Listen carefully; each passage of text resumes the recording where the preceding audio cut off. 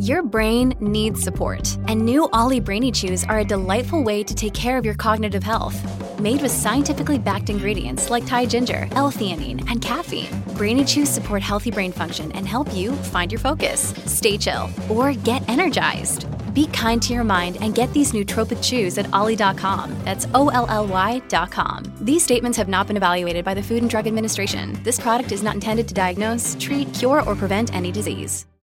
Hello, everybody. This is Marshall Poe. I'm the editor of the New Books Network. NBN listeners like to read books and buy them. So we thought we'd tell you that right now, our friends at Princeton University Press are having a remarkable site-wide sale. You can get 50% off books, including ebooks and audiobooks, with the code 50, F-I-F-T-Y, at checkout until May 31. You can save some real money on Princeton University Press books. I encourage you to go there and check it out.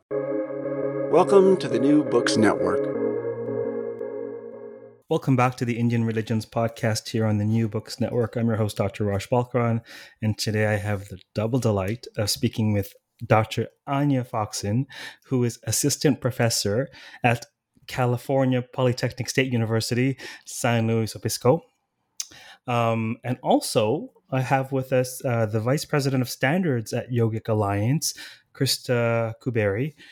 They are both co-editors of an intriguing, fascinating, timely, hot off the presses Routledge book called Is This Yoga? Concepts, Histories, and the Complexities of Modern Practice. Welcome both to the podcast. Thank you. Thank you. So whose brainchild this is? How did this project come about? Like, there must be a backstory or five to this. Someone tell it to me. I love Puranas. Yes. Do you want me to start, Anya? You can always fill in. Sure. Yeah. I think so. Anya and I are both scholars and in the religious studies field, and every year would attend the American Academy of Religion conference. And early in our graduate studies, I believe, sort of developed a mutual intellectual crush on one another, and we were both looking at yoga, but from similar yet varied angles. And at one conference, we had both been approached multiple times that there needed to be a book that put together both the histories of yoga as well as what's going on today and made sense for people in that both, I would say, continuity and complexity. And do you want to continue how that story went, Anya? Yeah, I mean, I think it was sort of the stars aligned kind of scenario, right? Because so I forget now the exact sequence of events, but I know that you and I just sort of sat down over lunch and were like, oh, we should write a textbook because there's nothing like this out there. And I don't remember your side of it, but I know that same conference I was supposed to talk to the editor at Routledge, and I didn't actually know about what. And I got so busy that I never made the meeting. But about a month later, she emailed me and was like, hey, so I was hoping to talk to you, and I know we never got around to it, but would you be interested in writing a textbook on yoga? And I was like, well, it just so happens that my colleague and I were talking about this exact thing. And it sort of went from there, I think. Synchronicity strikes again. Mm-hmm. So as you may or may not know, I ask purposefully naive questions on the podcast to sort of elicit discussion and sort of meet people where they are in the audience. So who's this book for, guys? What's the intended audience of this book? Well, go ahead, Anya. No, it is an undergraduate textbook through Routledge, right? It has that sort of pedigree to it. But I think the way that we conceived it, it was always supposed to do this kind of double duty of it is academic, it is scholarly, it can certainly be used in undergraduate or even graduate classes. But, both of us being scholar practitioners, I think we always wrote it with a practitioner audience in mind. Yeah, exactly. And thinking, from where I sit as Vice President of Standards and in charge of educational content, I hear from so many people about wanting a deeper context, a more complicated story, a deeper understanding of yoga. And what was currently on the market was either very rigorous academic texts or, more popular. So sort of being the bridge between those. It's rigorous and accessible and really made, as Anya said, for, yes, undergraduates, but also for yoga teacher training programs, for interested practitioners, for those who want to do a deeper dive into this thing called yoga. So there's so many things that you've said there that are so fascinating for me and resonant in that I sort of live on that bridge between the production of sort of pedigreed academic knowledge and accessibility, like whether it's events for the OCHS, whether it's a podcast. I'm just realizing it more and more with each passing day. This is what I love to do, bar none, which is teach broadly and accessibly what we so labor to find out at the academy. And there just seems to be this glaring divide between the production of rigorous knowledge and its accessibility to people. 100%. So that's like my jam as well. And the bridge I also inhabit as well as Anya, I would say. It's a big bridge. So what is the structure of the book? How is the book structured?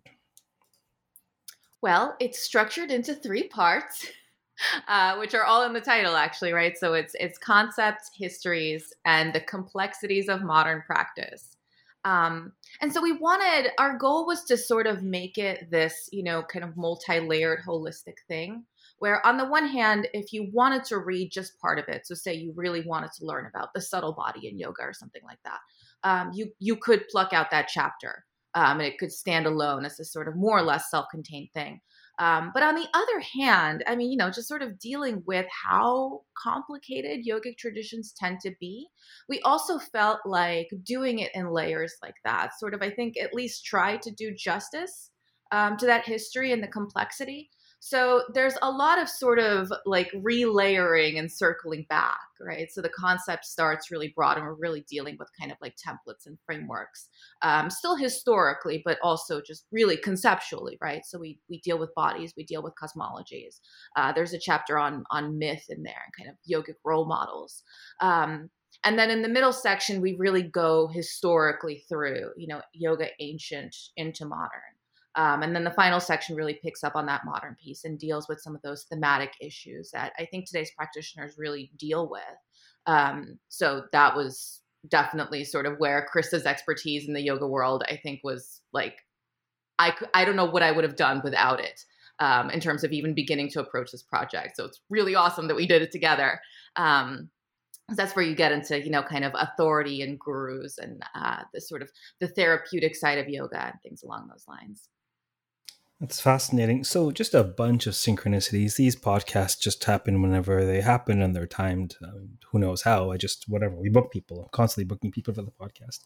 But I just got off of a tutorial today from one of my online School of Indian Wisdom courses, and it's called Sacred Body. It's about, the subtle body and various concepts. And there were so many questions pertaining to this publication that I end up just saying, you have to hear this podcast and then take a look at this book because that chapter is for you. And you can have a sense of what's coming from tradition, what we have textual access to, and then what's coming from Parampara or what's coming from more of a new age movement. And it's I was saying to you just before we started the podcast that without trying, the vast majority of my students are heavily involved in the yoga world, yoga teachers, studio owners, and they're so interested in what I perceive as this process of separating the wheat from the chaff or trying to understand, what's authentic or not. Interestingly enough, I did this course at Yogic Studies called Yoga and Hindu Mythology. Someone emailed me just before this podcast. Someone emails me and says, out of nowhere, and they're like, I took your course and then I found you at the school and I want to know more about these mythic archetypes, and I'm really looking forward to this book that you're writing about the myths behind yoga postures. And there's just such an interest in this stuff that it's astonishing. Tell us a little bit about what you do in chapter 3, Mythologies, Yoga Role Models. What's that chapter about? Well, that was in some ways the response from myself as a yoga teacher, yoga practitioner, scholar of yoga for over 20 years now. And that often coming up, people want to link these ideas to the myths, to the postures. And again, not a real rigorous sort of look at all of that and taking it from both the micro and the macro and the broad and the narrow and giving a space for talking about this practice as both ritual and myth, and what that means both from traditions and concepts and histories, but also the way that that is applied and embodied really in practice today. So, I think, again, it's really great that Anya and I were able to write this book together, because she is a historian and a Sanskritist, and deeply imbued and in those texts and those traditions. And myself as more of a contemporary cultural theorist, looking at how this lives today and placing that chapter in that moment in terms of myth. Do you want to speak to that more, Anya? Yeah, I mean, I think that is kind of the cool thing about it, right? Because it is like, it's got that historical backbone to it, in the sense that these are, I kind of hesitate to call them archetypes, but maybe that's really the word, that have been sort of present there throughout, the history of yogic traditions. But I think the real structuring principle, like when we sat down to think about this chapter, was also, what are the figures that still sort of float out there in the yoga world, right? That people, whether at studios or trainings or just people kind of trying to discover on their own, are still kind of trying to grasp onto, right? And ask these questions about and figure out, like, okay, well, what does this mean, right? And how do we fit it into kind of the general framework of yoga, or what it means to be a yogi? Mm-hmm. And also, just anecdotally, I hear a lot of people go to like bhakti trainings or other things and chant mantras to deities and never have any context whatsoever about even what that means or who they're speaking to. And so really being able to fill that void to a certain extent as well of again, just to use the bridge metaphor of, these exist in these places as ideas, as real concepts, as deities, and they also move and change in our understandings of them, just like everything. So, it was actually, it was not the easiest chapter to write, to be honest, because it's a very big topic. I've gathered. There's a lot there, definitely. No, it's fascinating. And there are, from my perspective, a variety of different types of bridging that's occurring in the book. One, of course, is the one that I mentioned before in terms of sort of the ivory tower or the public divide. Another is sort of theory practice. Mm-hmm. Another is sort of, to be crude, east-west, right? Cultural context, right? Or, we've transplanted the banyan, but is there any Indic soil that it can thrive from? Like something along those lines. What about the second section where we look at history? Do you want to tell us a little bit about what's to be found in those 3 chapters? Yeah, so that was actually, I mean, in its own way, that was a tricky section. I think we struggled a bit with how exactly to split that up, because at first we were thinking, okay, maybe we do, groups and then text, because, text is in practice ultimately. And then we did end up going with kind of more or less standard chronological thing in the end, even though that proved tricky in its own ways. So there's 3 chapters in that section. The first chapter is essentially, we call it ancient to classical yogas. Then the second chapter picks up with the classical, goes into the medieval, and then the final chapter we call the rise of modern yoga, right? So basically deals with the kind of postural stuff that we're more familiar with today. And I think it was tricky to some extent, because of course you're trying to cover 3,000 years in the space of 3 chapters, which is a lot. And that final chapter, in a sense, is the most focused one, because in a sense, modern yoga is such a modern development, comparatively speaking, at least in the form that we know it today. But in the other 2 chapters in that section, we do try to sort of do justice to the fact that really from the ancient period onwards, this is a set of practices, really, not even just a single practice. This is a term that has really meant a wide variety of things. And so that's the section in which we really deal with the fact that, there are practices that maybe were not called yoga at the time, such as in the ancient period, that we still may want to sort of look at under this rubric today, because of course they do become relevant sort of further down the line historically. And then on the other hand, there is this, even as we move forward, there's this variety of things that gets called yoga. And there's different types of yogas, right? And there's maybe political reasons that people call things yoga, that don't only have to do with what the stuff looks like, right? It also has to do with what the stuff does. So it's us kind of trying to trace a historical line. And maybe it's more a set of entangled and only occasionally parallel lines that ends up coming out. But yeah. And that's exactly where theory meets practice, right? This is where we really introduce the concept of rhizome, and that notion of yoga as a rhizome and a continuously growing plant that spreads via a vast subterranean network of roots and stems, and not like a tree that is hierarchical. So thinking about how it has nodes of ideas rather than one centered or hierarchy. And that very much comes from my master's thesis work on looking at Deleuze, who's a French philosopher. And I was really interested with his theory, but I wanted to make it practical. I wanted to think about what that looks like. And for me, that is the theory that makes most sense to me than something like what we talk about in the book, the pizza metaphor, where it's an implant. I think it's much more interesting and much more complicated. And, really these ideas of these nodes and then how they grow, right? Some grow in these vast groves and some grow only as little seeds. And that's how we see lineages and ideas of yoga get transplanted. So that's really where we tried to, in some ways, both still do the teleological thing, but also make it subterranean. It really seems to me that the study of yoga, right, the study of whatever you want to call yoga, this 4-letter word that means many things to many people, that given that it's so entrenched in various strands of Indic religion, philosophy, theology, mysticism, thought, right, it's sort of it's like studying Indian religion itself.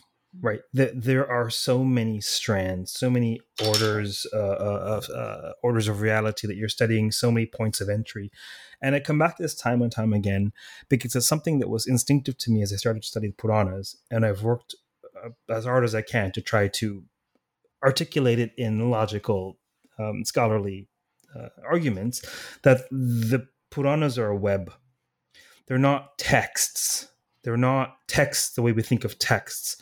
Even the texts that we think are texts are sort of like the notes of a musician, right? Mm-hmm. That someone has to bring to life through practice, through elucidation, through jamming, right? And it's a web. And it seems that whenever you're encountering data from South Asia, particularly pervasive data that pertains to the je ne sais quoi called yoga, that you're always wise to understand that it's always going to be both and, or beyond very specific, concrete definition. Mm-hmm. Its complexity is why it's relevant still, mm-hmm. right? And that's very difficult, I think, to grapple with, particularly through the mode of scholarship, because you're trying to find out what a thing is, how A relates to B, right? You're drawing lines. You're trying to find discrete pieces of knowledge or factoids. And really, it's a web. And I think that once we start off with that truth, then it's sort of like, when I teach intro Hinduism, I call it the Hindu jungle. But it might as well be called the yoga jungle, right? It's a jungle. You're never going to have a grand unified theory of the jungle, but you're going to understand certain things as you can discern them with your consciousness. Enough of my pontificating. My point is... No, I think it's 100% on point, too. I mean, the joke is that both and is going to be what's written on my gravestone, because... that's sort of this work of recognizing, yes, but there's also this space between. And, theories like Soja's third spaces or Jonathan Z. Smith and how he defines difference for us and how we can look at that in ways that instead of narrowing, it opens spaces, right? It's I think, fascinating. Generative, right? Generative. Like Brahman as the inexhaustible potential for creativity. It's an opening up of and a connecting to rather than a necessity to close off at all times. And I think that's one way that yoga scholarship is so fascinating, is it's so, there's so much there. It's like a mashup song. Indeed. Let's talk about the third section of the book. So for those of you listening, there are 3 sections, each containing 3 chapters. We'll talk about the third section, and then maybe we'll have broader discussion about the world beyond the text. So remind us again what the third section is about. What do we find in there? So really the third section deals with the modern space and the complexities of modern practice, and looks at the ways in which yoga has been commodified or politicized or otherwise transformed in this modern global context. And it deals with things like gurus and lineages and commodification and authenticities, and not only that, but the ways in which the scientific community and yoga therapeutics and nation states and politics and how all of the things that are happening now have entered into the conversation and really changed the ways in which yoga is being defined today. So really thinking about Andrea Jane's Selling Yoga, Amanda Lucia's work that she's doing, the ways in which we're on the ground interacting with lived experiences of yoga.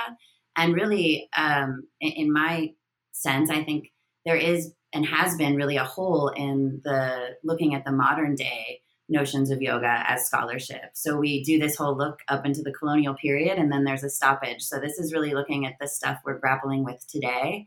And once again, thinking about the practitioner, thinking about the yoga world and the landscape of it, but coming at it from academic rigor and scholarship and research.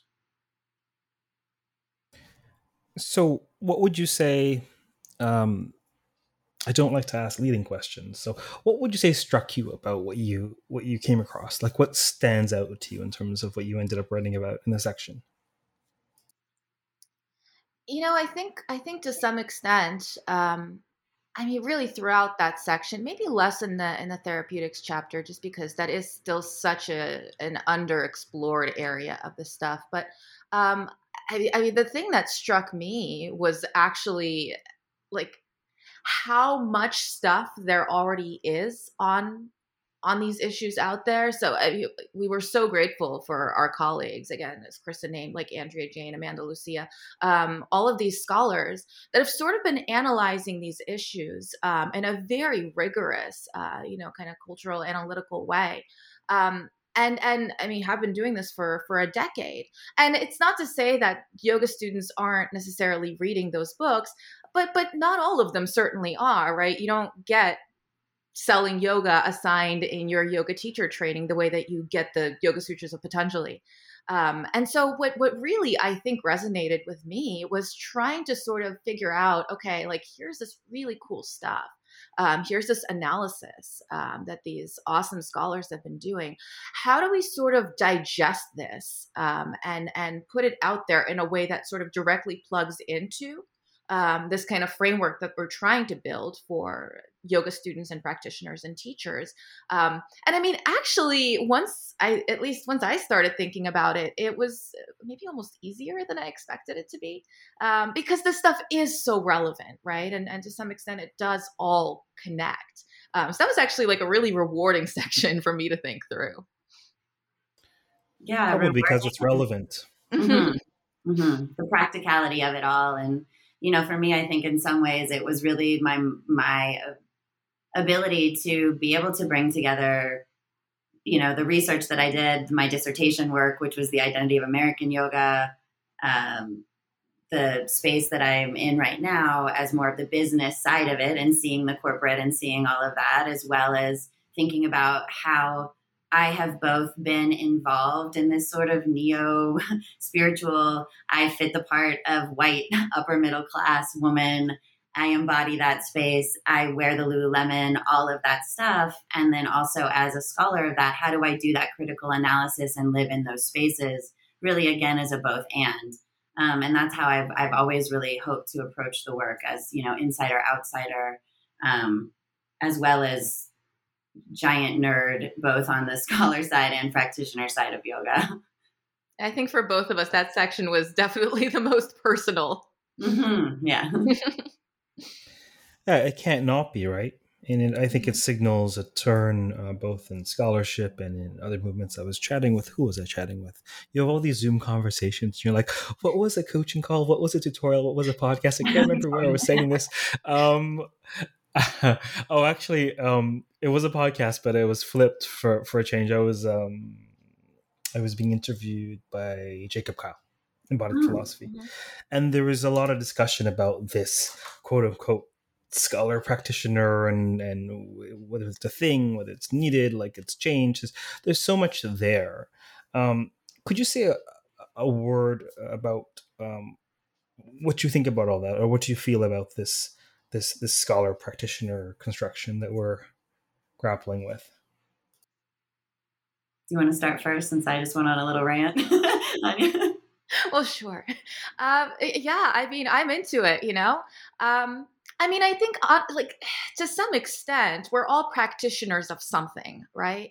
And I think it behooves us to be sort of upfront about where we're coming from, because even though as scholars we try to be objective, quote unquote, whatever that even really means in the humanities, I mean, we're all, you know, we've all got our sort of our little piece of the, you know, the universe where we sort of have planted ourselves.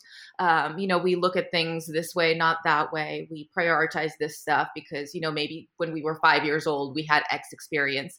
And so I think to some extent, even when we're not scholar practitioners in that sort of very integrated sense of we literally practice the thing that we study, that's always a paradigm that's relevant to some extent when we sort of think about our scholarship on a meta level. And so, I mean, I know we've sort of, we've had this debate in the academy for so long now about, you know, is it an advantage? Is it a disadvantage? You know, do we try to keep them separate? Do we really embrace the fact that they're integrated? What do we do? It's not that I don't think it's worth talking about those issues, but to some extent, I think maybe it's time we sort of move beyond like kind of harping on like, what does it mean that we're scholar practitioners, and really try to sort of like make the best of that. You know, use our positionalities to sort of acknowledge maybe where our blind spots are, and then really sort of use right the depth that position gives us to sort of really explore what some of these things that clearly we're very passionate about studying actually are for us, and maybe they won't be that same thing for everybody that reads our work, but that's fine too, right? Because we're not the only scholar out there that does this stuff. Yeah. I would say, you know, to build on that, just that from my lens as, you know, definitely both scholar and practitioner of this yoga stuff, that I think we are all a makeup of our experiences of what we know. And to say that we can never walk into anything and be completely objective, I guess, as my sort of post views, is somewhere I live. And then also just from my own personal experience, I'll say, during my master's, I wrote actually on Islam, and I even helped write a book on Shia Islam. And I was very much part of doing scholarship in that world, and a complete outsider. I'm not Muslim. I'm not of, you know, that is not my culture. And as a scholar of doing both, I will say for myself, it has been, I'm able to get that more depth of experience and of critical analysis within the space that I'm studying versus without, because I have some more points of reference and those layers of my own personal experience in it that I did not have when I was studying Islam. So just to sort of, you know, from my own point of view in that conversation, I think where I've landed is it's given me a deeper lens, a better landscape to paint, I guess, if you will, by having that and not trying to separate that or say that I have this like perfect, clear consciousness that's coming at something completely objectively without any of my own experiences coloring that at all. So it's a fascinating broad strokes book, and there's so much in it. Are there particular takeaways or particular insights or what do you hope folks might most get out of this volume? Okay, I mean, sure. I mean, I guess for me, it's really, I hope that people learn to think for themselves, to be self-reflective in the most yogic of senses, to have more critical analysis, to recognize the beauty in the complexity of yoga, to be able to both locate themselves and also to be able to locate the rich context and pay homage to really that historical trajectory of yoga.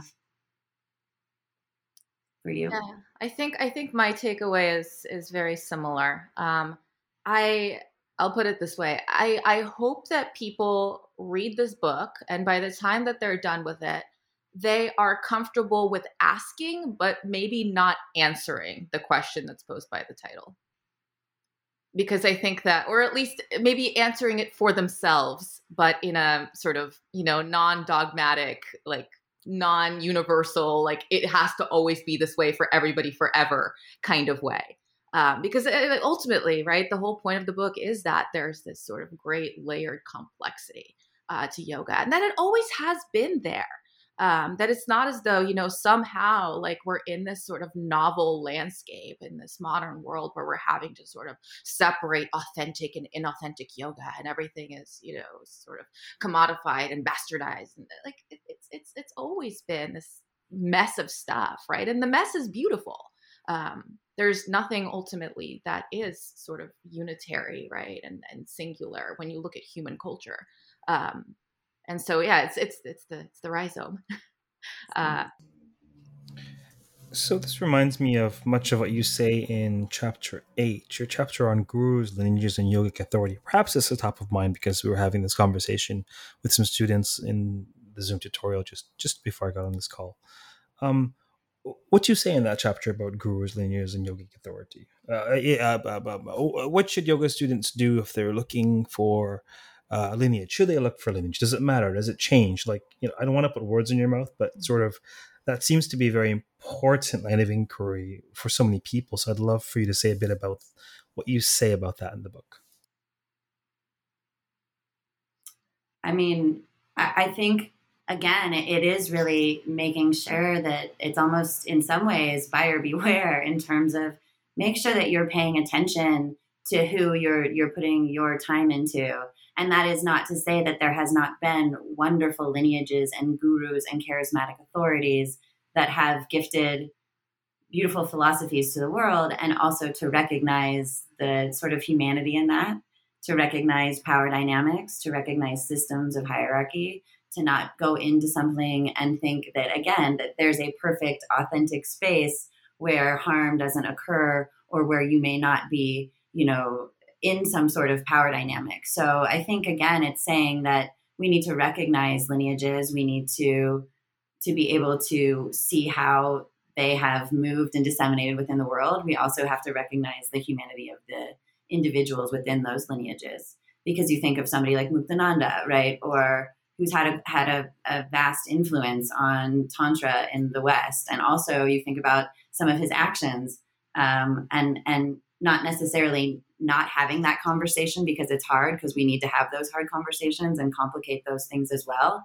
And at the same time, we also, I think it's an injustice of us not to be able to continue to have those lineages or have that knowledge as something that is a gift to the world in some ways. That's, I think, sort of my take on trying to complicate that conversation of guru as really something heavy. It's a heavy conversation. It takes rigor in understanding that as well. And I think that's very much kind of a both and sort of chapter, right? As Krista said, both kind of acknowledging not only the historical importance, but really the continued importance of these lineages, but also in a sense being critical of that, right? And being not just critical, but even just sort of like analytical of it. Again, going back to like the big takeaway, right? Historically, there have been tons and tons of competing lineages that have said different things. And so I think, again, we might personally sort of resonate with one thing or another. But it's important to recognize that people have sort of always disagreed. And there have always been these human dimensions to the way that yoga has been transmitted and disseminated. And that certainly extends to, kind of power dynamics and all that sort of stuff that we grapple with today. That has historically been there. It might have just sort of looked a little bit different because everything looked a little different 1,000 years ago. Mm-hmm. And then just from a sort of meeting the market with what they have been asking for, is people want to know, who are these figures? So again, it was us taking this sort of historical look and this sociocultural contextual look at some of the main figures in yoga, and describing them a little bit more and adding them to the conversation in ways that that we believe are both necessary and also people are curious about. But again, with the rigorous research involved in that. Pithy. Fascinating. Were there any other aspects of the book that you wanted to speak about today? I mean, I think what I would hope for is that this book causes more conversation, and that if those folks listening have questions or, would like to engage in any sort of way, to be able to continue to open the dialogue. So I think, this book is asking for an opening of dialogue, as well as really trying to dial in and in some ways rig up this story of yoga in a way that creates a picture for people to be able to point and have reference to these definitions, to these concepts, to these complexities. And again, to have that as a takeaway of, okay, I need to go out here and read more and study more and do more and talk to Raj and talk to all these other people that are doing the work within yoga, as well as do their own personal self-reflective work of the practice of yoga itself. Yeah, I mean, I think, for me, this was, it was, good God, it was the most difficult book I've ever written.